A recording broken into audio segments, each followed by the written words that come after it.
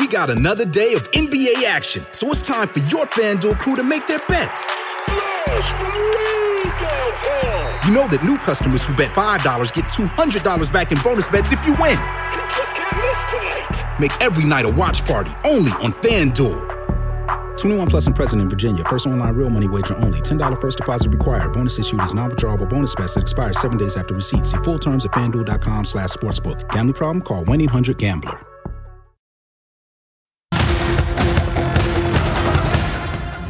Tonight on the ReidOut. We have been compelled to create a permanent armaments industry of vast proportions. We must guard against the acquisition of unwarranted influence, whether sought or unsought, by the military-industrial complex. 63 years after President Eisenhower's farewell speech, those words are coming back to haunt us, with fears growing of a regional war in the Middle East. Also tonight, E. Jean Carroll speaks out for the first time since the $83 million verdict against Donald Trump. Trump doesn't even pay his lawyers. So how likely is it that Ms. Carroll will ever see that money? Plus, infrastructure and chips and science are among President Biden's biggest accomplishments. Now, Republicans are shamelessly trying to take credit for policies they voted against. But we begin tonight with the growing threat of a regional war in the Middle East. Over the weekend, 3 U.S. service members were killed and more than 40 injured in an attack on a military base in northeast Jordan near the Syrian border. Late today, the Defense Department released the identities of the 3 U.S. Army Reserve soldiers who were killed. They are Sergeant William Jerome Rivers, Specialist Brianna Alexandria Moffett, and Specialist Kennedy LaDon Sanders, all from Georgia. They are the first U.S. deaths in months of strikes by Iranian-backed militant groups since the Israel-Hamas war started in October. U.S. Central Command says the attack happened at a remote base on the border with Syria and Iraq called Tower 22. The White House is blaming an Iran-backed militia, with President Biden vowing that the U.S. will respond. Donald Trump, of course, pounced on the attack, portraying it as a consequence of Joe Biden's weakness and surrender. And the hawks in his party are pressing Biden to target Iran directly over the soldiers' deaths. Senator Tom Cotton, who, let's not forget, once advocated for the deployment of the military against Black Lives Matter protesters, released a statement about the Jordan attack, saying, "The only answer to these attacks must be devastating military retaliation against Iran's terrorist forces, both in Iran and across the Middle East." While Mitch McConnell said, quote, "Our enemies remain emboldened until, quote, the United States imposes serious, crippling costs." Lindsey Graham was more candid, tweeting, "Hit Iran now. Hit them hard." Some of the other usual suspects also weighed in. If there were ever a moment now when to show American determination and take a significant step to reestablish deterrence, the president's response has to be to strike targets in Iran. We have to impose enough pain on Iran that it outweighs what they've done to us. First strike that hit, you punch and you punch back hard. What they should be doing is going after every ounce of production of those missiles. Wherever those missiles are, you take that out. The right's desire to bomb Iran is not new.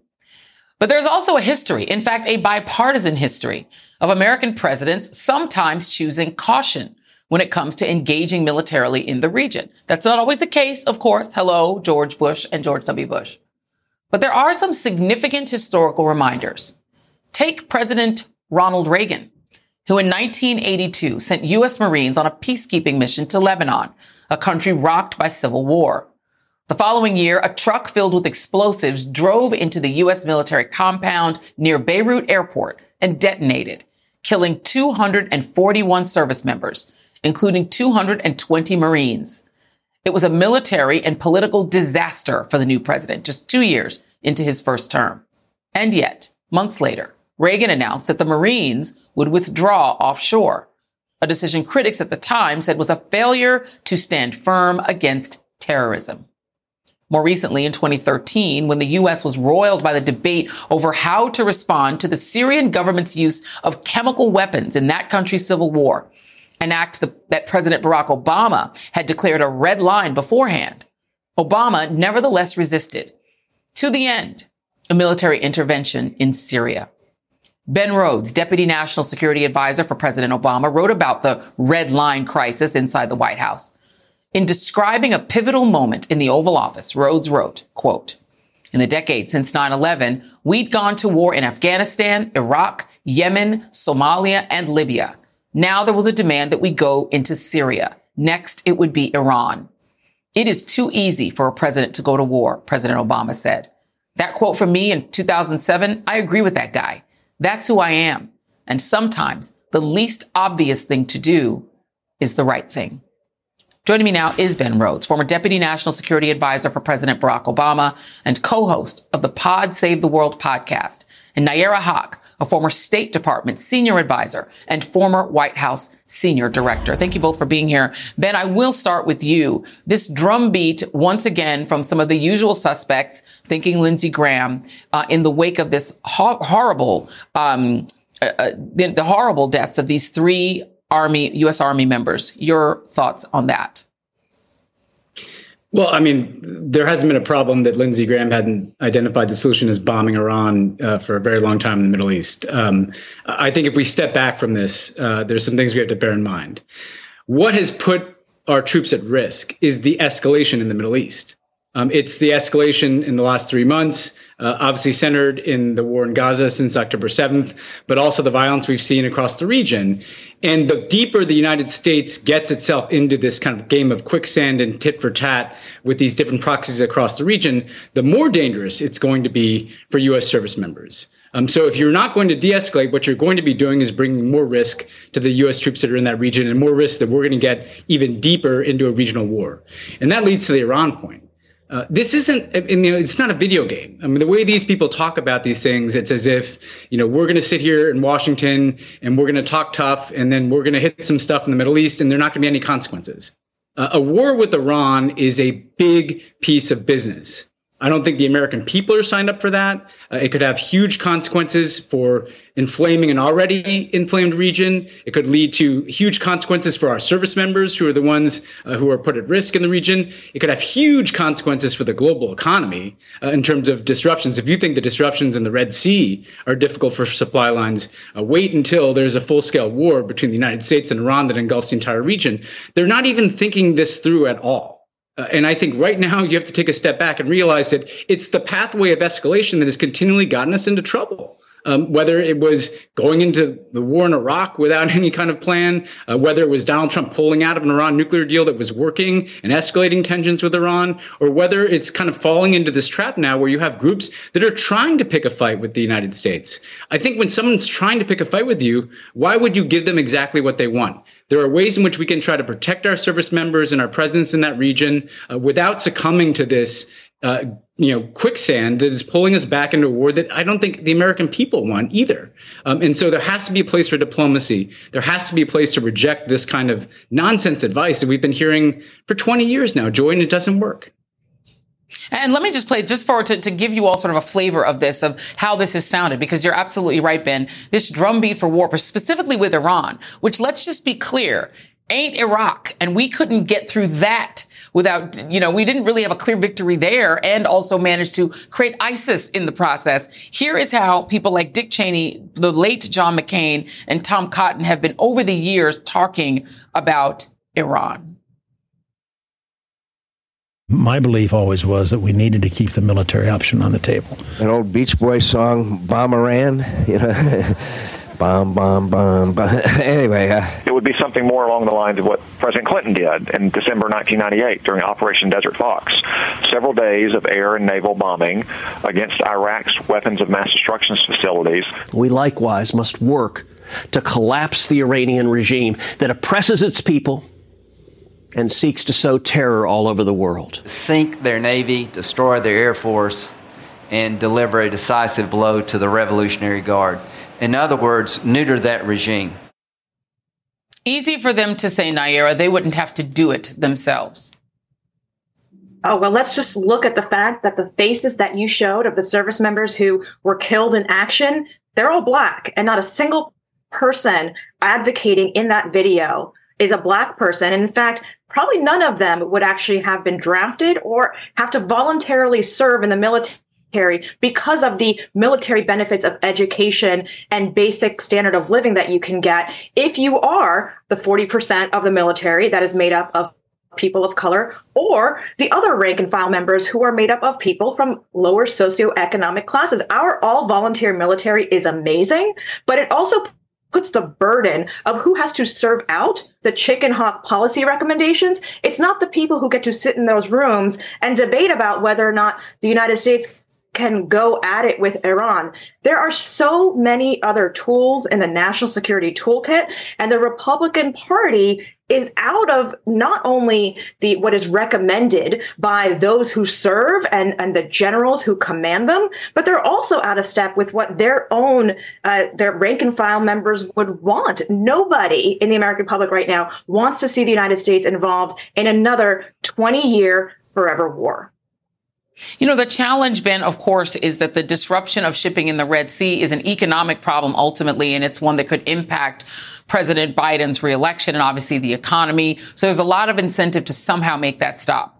But these Iran-backed groups are still hitting the United States, United States targets, positions, I should say, and hitting Red Sea shipping because of what's happening in Gaza. There is apparently another attempt to get a ceasefire deal, a temporary ceasefire deal that would involve returning all the hostages. Hamas is resisting that because they want a permanent ceasefire. What do you make of all of that happening at the same time you have these living room hawks pushing for a wider war?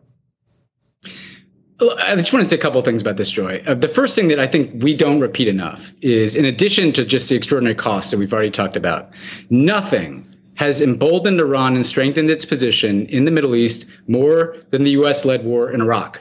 That removed a big adversary of Iran's. It kind of opened the door to a Shiite majority government that they had a lot of influence in. All these militias are an outgrowth of the policies that a lot of those same people, Dick Cheney, John Bolton, all of them, supported. In the Obama administration, we made a mistake, I believe, in terms of supporting a Saudi-led war in Yemen against the Houthis, who were backed by the Iranians. The Houthis in Iran were not weakened by that war. They, frankly, emerged more resilient on the other end.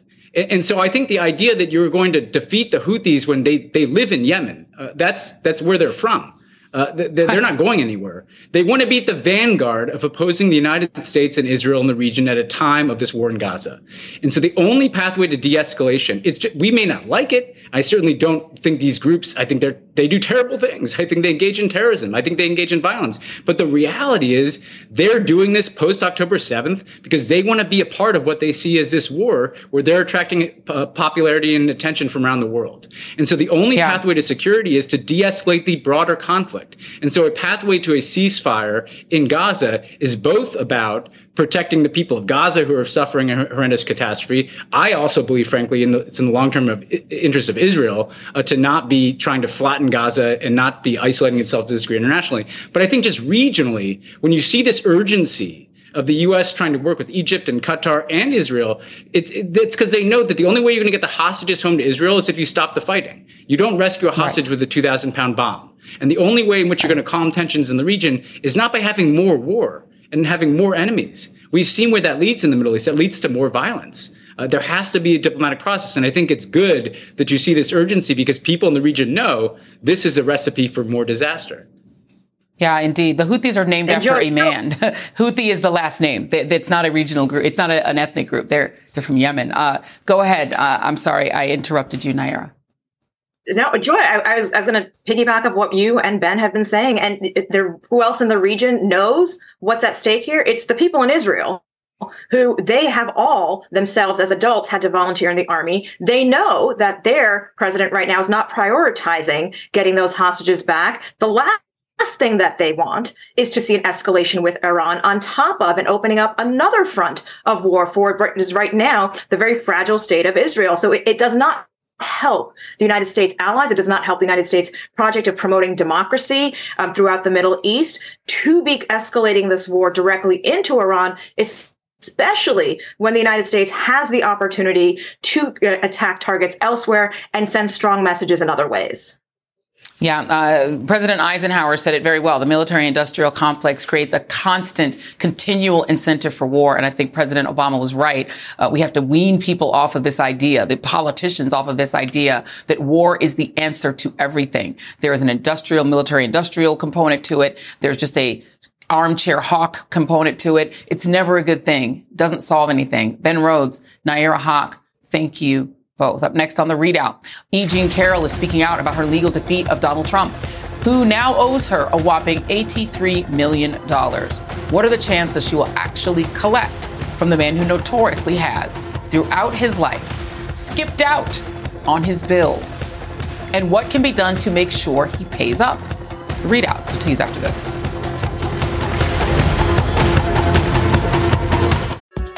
We got another day of NBA action, so it's time for your FanDuel crew to make their bets. You know that new customers who bet $5 get $200 back in bonus bets if you win. Just can't miss tonight. Make every night a watch party only on FanDuel. 21 plus and present in Virginia. First online real money wager only. $10 first deposit required. Bonus issued is non-withdrawable bonus bets that expires 7 days after receipt. See full terms at FanDuel.com/sportsbook. Gambling problem? Call 1-800-GAMBLER. Expectations matter. What do you expect from an SUV? Versatility? A range of sizes built to fit your life? A range of exteriors that all invite stares? Or being able to take control of more than just the wheel?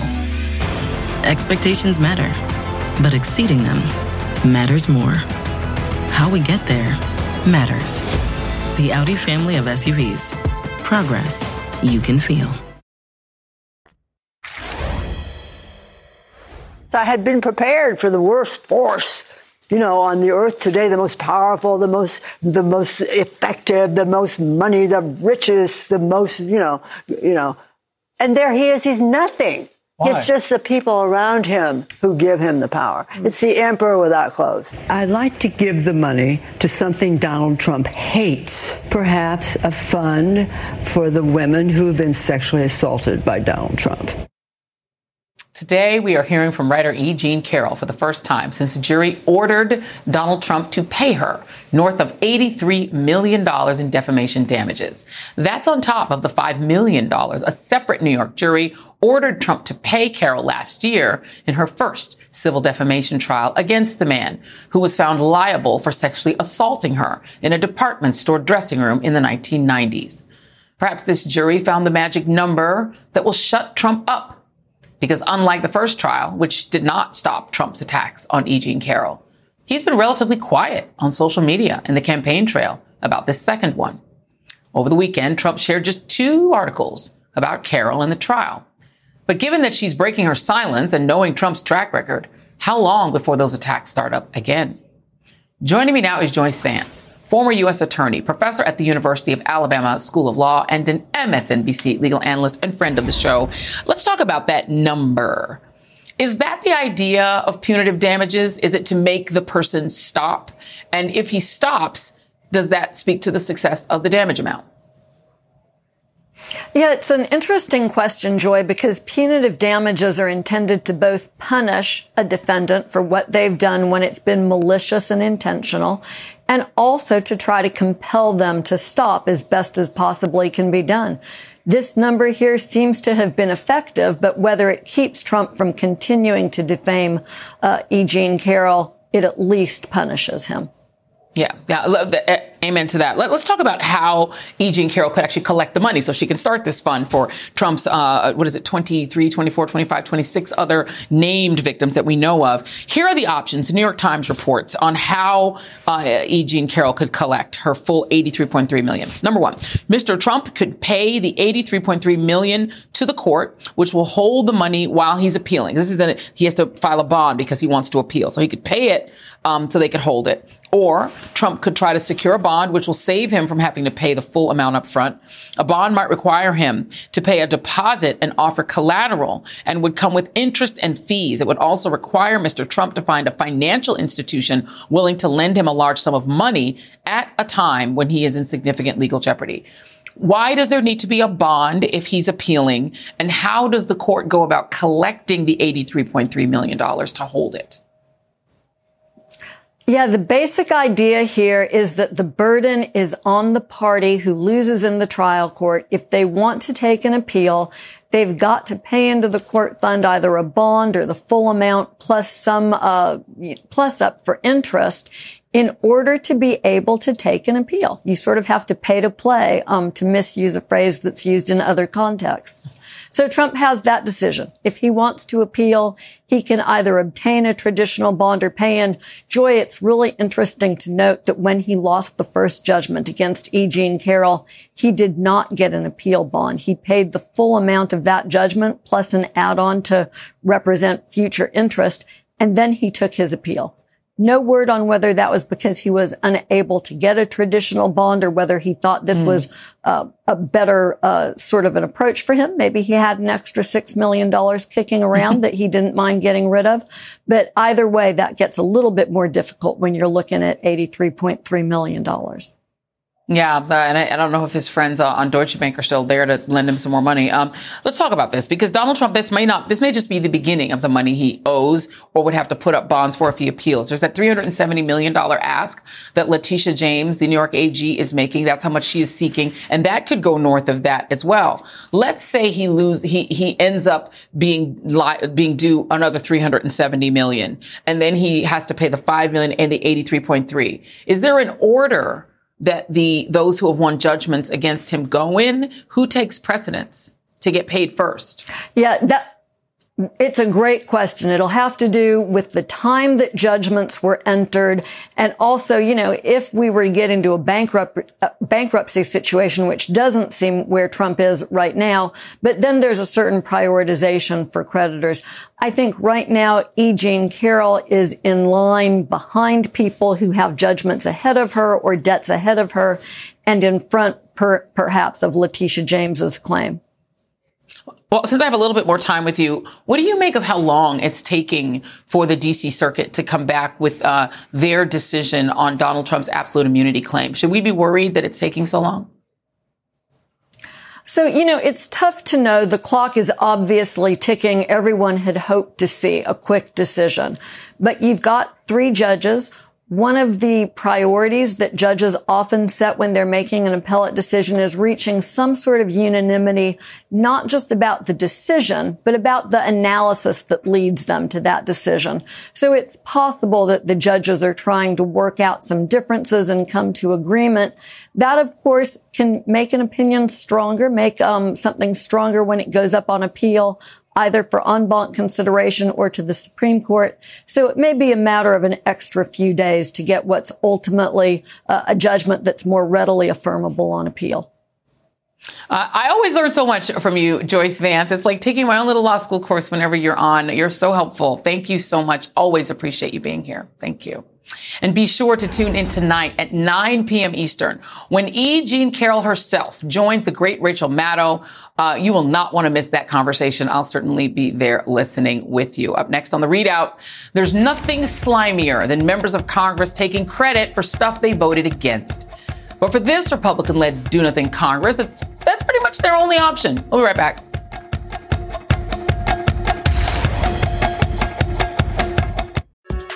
We got another day of NBA action, so it's time for your FanDuel crew to make their bets. You know that new customers who bet $5 get $200 back in bonus bets if you win. Make every night a watch party only on FanDuel. 21 plus and present in Virginia. First online real money wager only. $10 first deposit required. Bonus issued is non-withdrawable bonus bets that expires 7 days after receipt. See full terms at FanDuel.com/sportsbook. Gambling problem? Call 1-800-GAMBLER. At Audi, expectations matter. It's why what's standard on every Audi SUV are features that exceed yours. How we get there matters. The Audi family of SUVs. Progress you can feel. If you've been paying attention to politics, it's become pretty clear that the Republican Party isn't actually good at delivering for the American people. The best they could do when they had control of the House, the Senate, and the White House was a giant, enormous tax cut for corporations and the mega rich. Right now, Republicans are so bad at legislating. Even they're insulting how unproductive their Congress is. It's so bad. The current Congress, the 118th, has been ranked as one of the most unproductive Congresses in decades. I mean, Republicans are so bad at their jobs that they're now taking credit for things that Democrats passed and that they voted against. In an interview on CBS News Miami with veteran journalist Jim DeFeeti, Miami Congresswoman Maria Elvira Salazar got a case of amnesia when asked about her votes against legislation, including the CHIPS and Science Act and the Consolidated Appropriations Act of 2023, spending she publicly took credit for in her community. Last month, you were at FIU and you presented a check for $650,000 to help small businesses at FIU. But you voted against the bill that gave the money that you then signed a check for and handed and had a photo op, the Consolidated Appropriations Act of 2023. Right? You voted against that bill. Right now, you have to give me more details, but I do know that every time I have an opportunity to bring money to my constituents, I do so. I just did $400,000. But look, but you voted against the CHIPS and Science Act, right? Listen, right now I need to ask my staff. You voted against the infrastructure bill, and you talk about all the money that comes back to the airport. So at the same time that you're taking credit for the money that you bring back to the district, in Washington, you're voting against these projects on party line votes. Listen, that was, I think, last cycle. I cannot really remember right now. What had happened was a person. Representative Salazar isn't the only one. This is now a thing for Republicans. For example, Minnesota Congressman Pete Stauber has been out there claiming bragging rights for bills he didn't actually vote for. Last week, President Biden announced nearly $5 billion in federal money for a bridge connecting Minnesota and Wisconsin and dozens of other infrastructure projects nationwide, funding which was made possible by the Infrastructure Investment and Jobs Act. Now, if you listen to Congressman Stauber, you would think this funding was only possible because of him. Securing the money to help replace this bridge has long been a priority of mine, and I am proud to have helped deliver over $1 billion in federal funds to the Northland. Fact check. Actually, the funding happened in spite of him. Stauber voted against the infrastructure bill.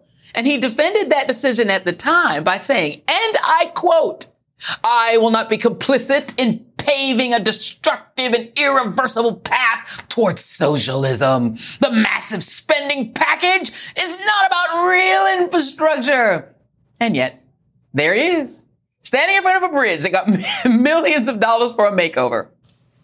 How's that socialism tasting these days, buddy? If you actually take a beat and look at the Republican Party as a whole, you will notice that they are very good at complaining. They're really bad at legislating.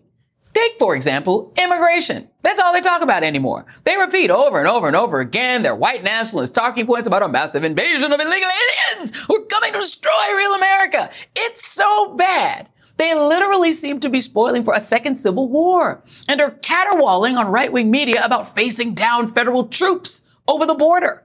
According to Republicans, this is an emergency that needs an immediate solution or America as we know it will be over. So why not fix it? I mean, these people are actually in government and in a position to fix it, right? Well, fixing things isn't actually the point for them. You know how I know? Because the Republican Party just censured someone who dared to work with Democrats to find a solution to the border. Sounds unhinged, right? Well, it is. After the break, I'll tell you which MAGA Republican got that treatment. Congressional Republicans love to latch on to President Biden and Democrats' successful policies and take credit for things they didn't do, while tying themselves into pretzels to do nothing for the American people for the sake of Donald Trump. Case in point, fixing what they say is a crisis at the border, with congressional negotiators continuing work on a bipartisan deal to tie border policy changes to funding for Ukraine. Over the weekend, President Biden said he's ready to take action if Congress is serious about solving the border issue.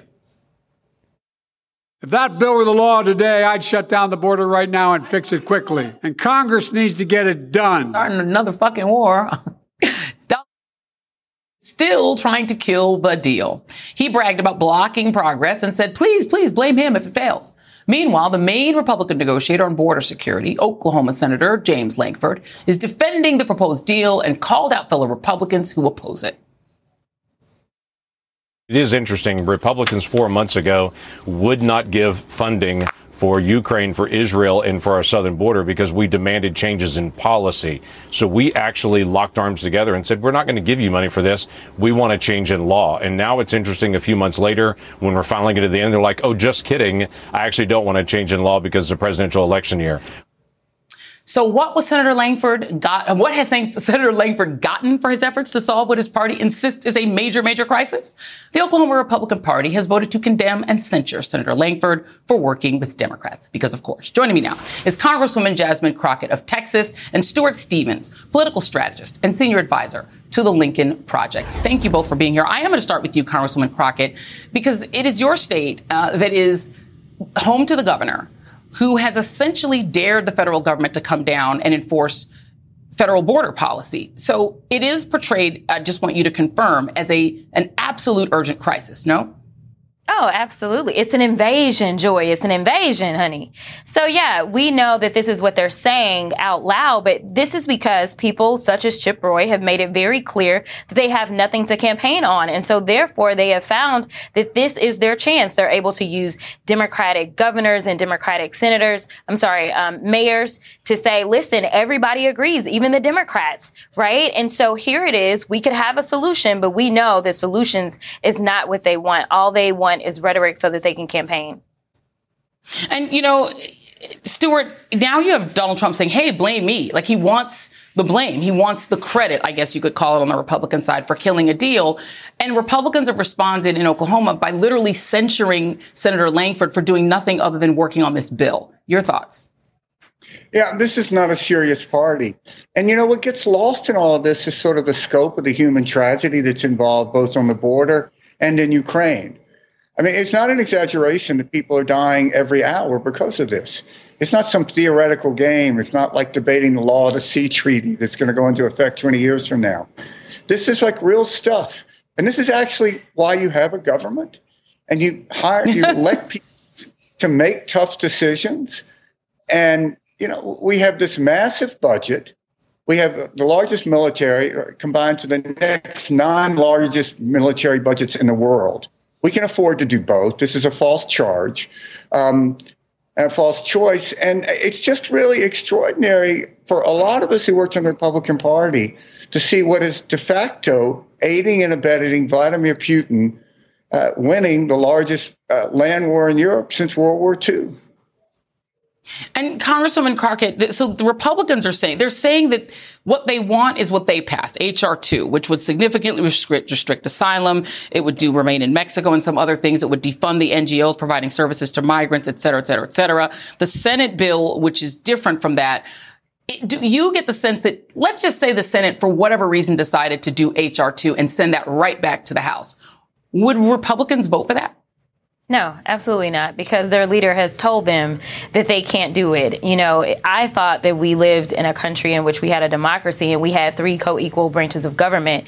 But right now, it is clear that we have a leader over the legislative Republicans, and that leader isn't even an elected official. This is what we're dealing with. So when people want to blame Democrats when they head to the polls in November, the Republicans are saying that's exactly what we want you to do. But the reality is that Democrats have been the ones that have always been the adults in the room, especially this session, that have said, listen, we understand what it means to govern. That means that we don't necessarily get everything that we want, but we want to make sure that we are making some sort of progress and we're bettering the lives of American people. So we are always willing and ready to work. They are not. This is why this is the most unproductive Congress that we have had in modern day history. And I do want to pick up on a point that I don't think that we're emphasizing enough. This is the pro-Putin caucus.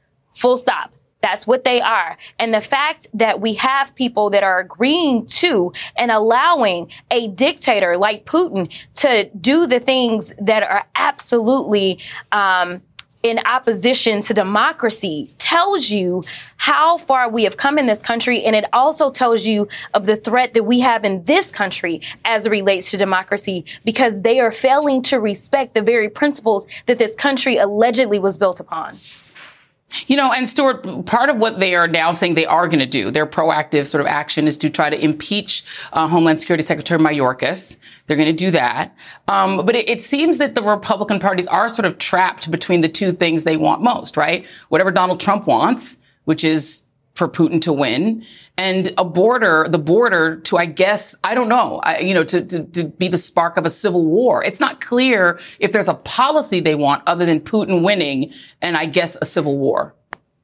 Yeah, you know, we shouldn't forget that this was Donald Trump's main campaign issue when he ran for president the first time and was elected, and he failed. He failed on the border more than any president in history. You know, the wall that Mexico was going to build, all of this. That's the reason this is a Biden problem now, because Trump failed to address this problem. And, you know, what really is just so striking to a lot of us who work in the Republican Party, the essence of living in a totalitarian society is you can't say what you know is true and what you believe because it's unacceptable. And if you held a gun to the head and a lie detector test to most of these Republicans, they would vote for Ukraine overwhelmingly, and they would vote to do something about the border.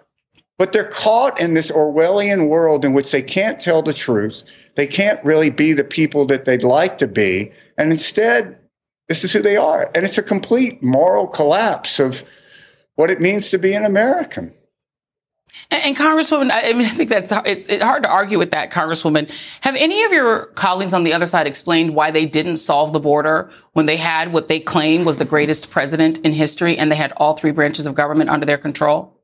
Absolutely not. But, you know, when it comes to policy, you're not getting very much policy out of the Republicans nowadays. And unfortunately, we end up in this cycle where it's a matter of, you know what, we will trust the Republicans because we think they're better on the economy. We think they're better on border security. We think they're better on all these things. And then everything goes bad. And then they say, well, you know what, let's just go ahead and see what the Democrats can do because we can't do any worse. And then the Democrats come in and they clean it up. Right now, we have an economy that is thriving. I know that not everyone feels it at this exact moment, but by every metric, the economy is doing well. We are hitting record highs as it relates to the stock market. And so with that being said, trust Democrats. We will get it done for you. Yeah, and Republicans will complain about it a lot, though. Congresswoman Jasmine Crockett, they're good at that. Stuart Stevens, thank you very much. Still ahead, the right tries to turn air travel into a new DEI battleground. And I'm fighting back with facts. Stay with us.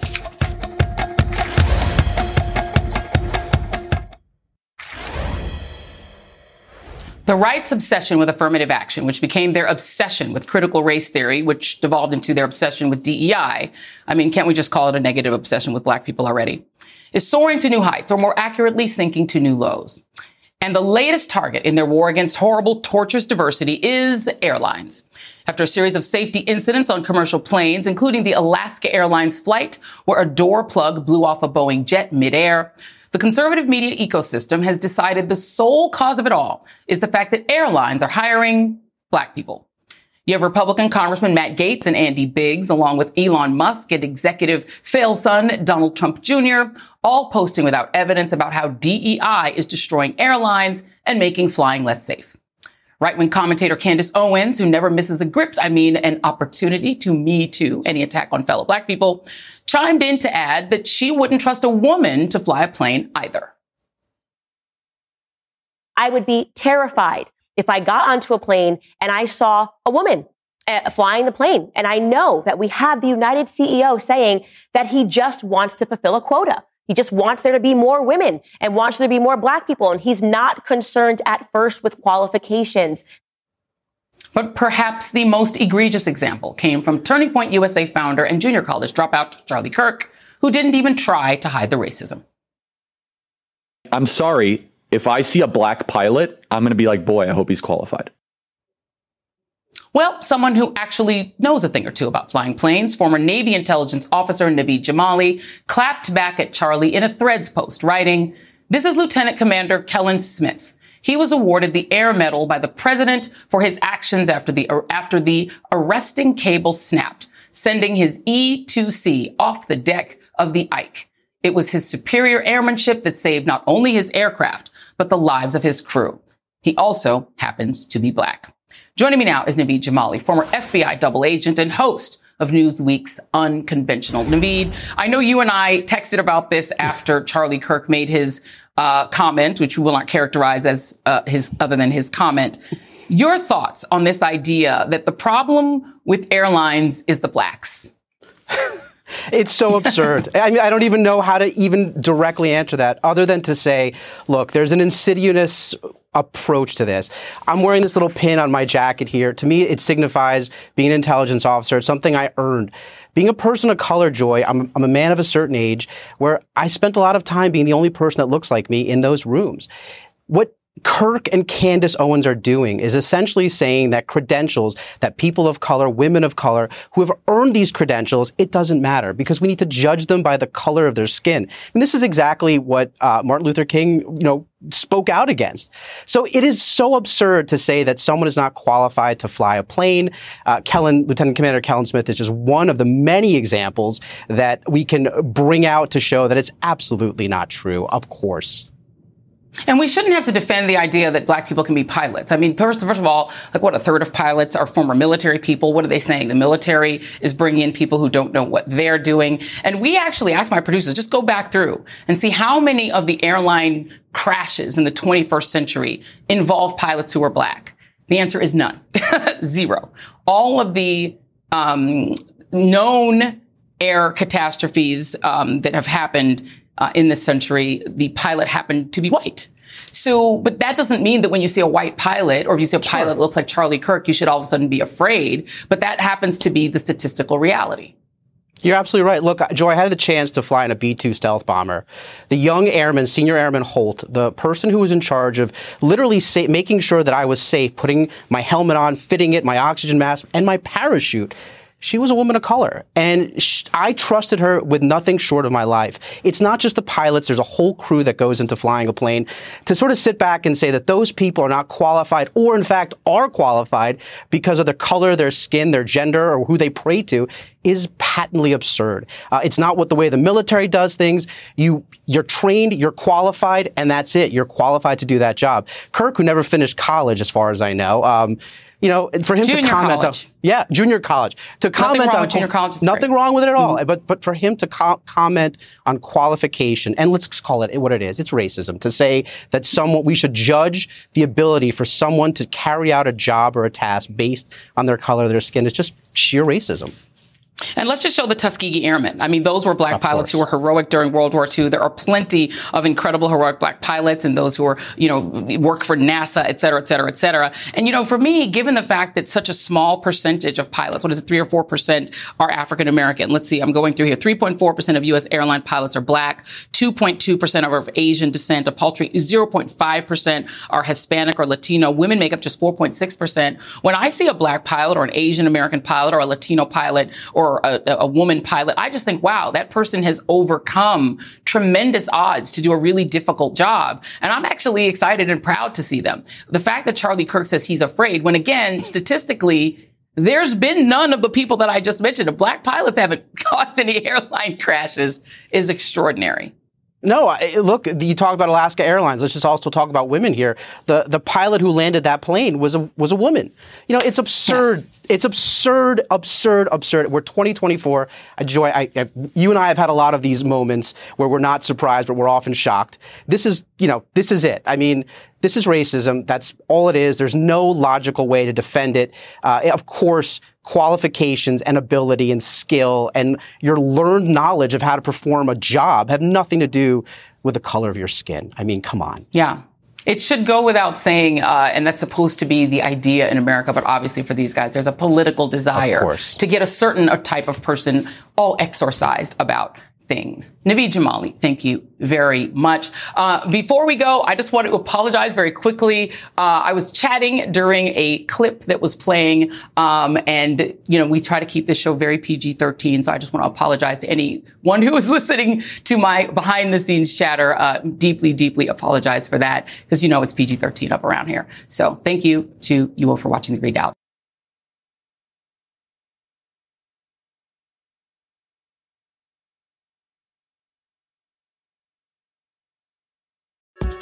We got another day of NBA action, so it's time for your FanDuel crew to make their bets.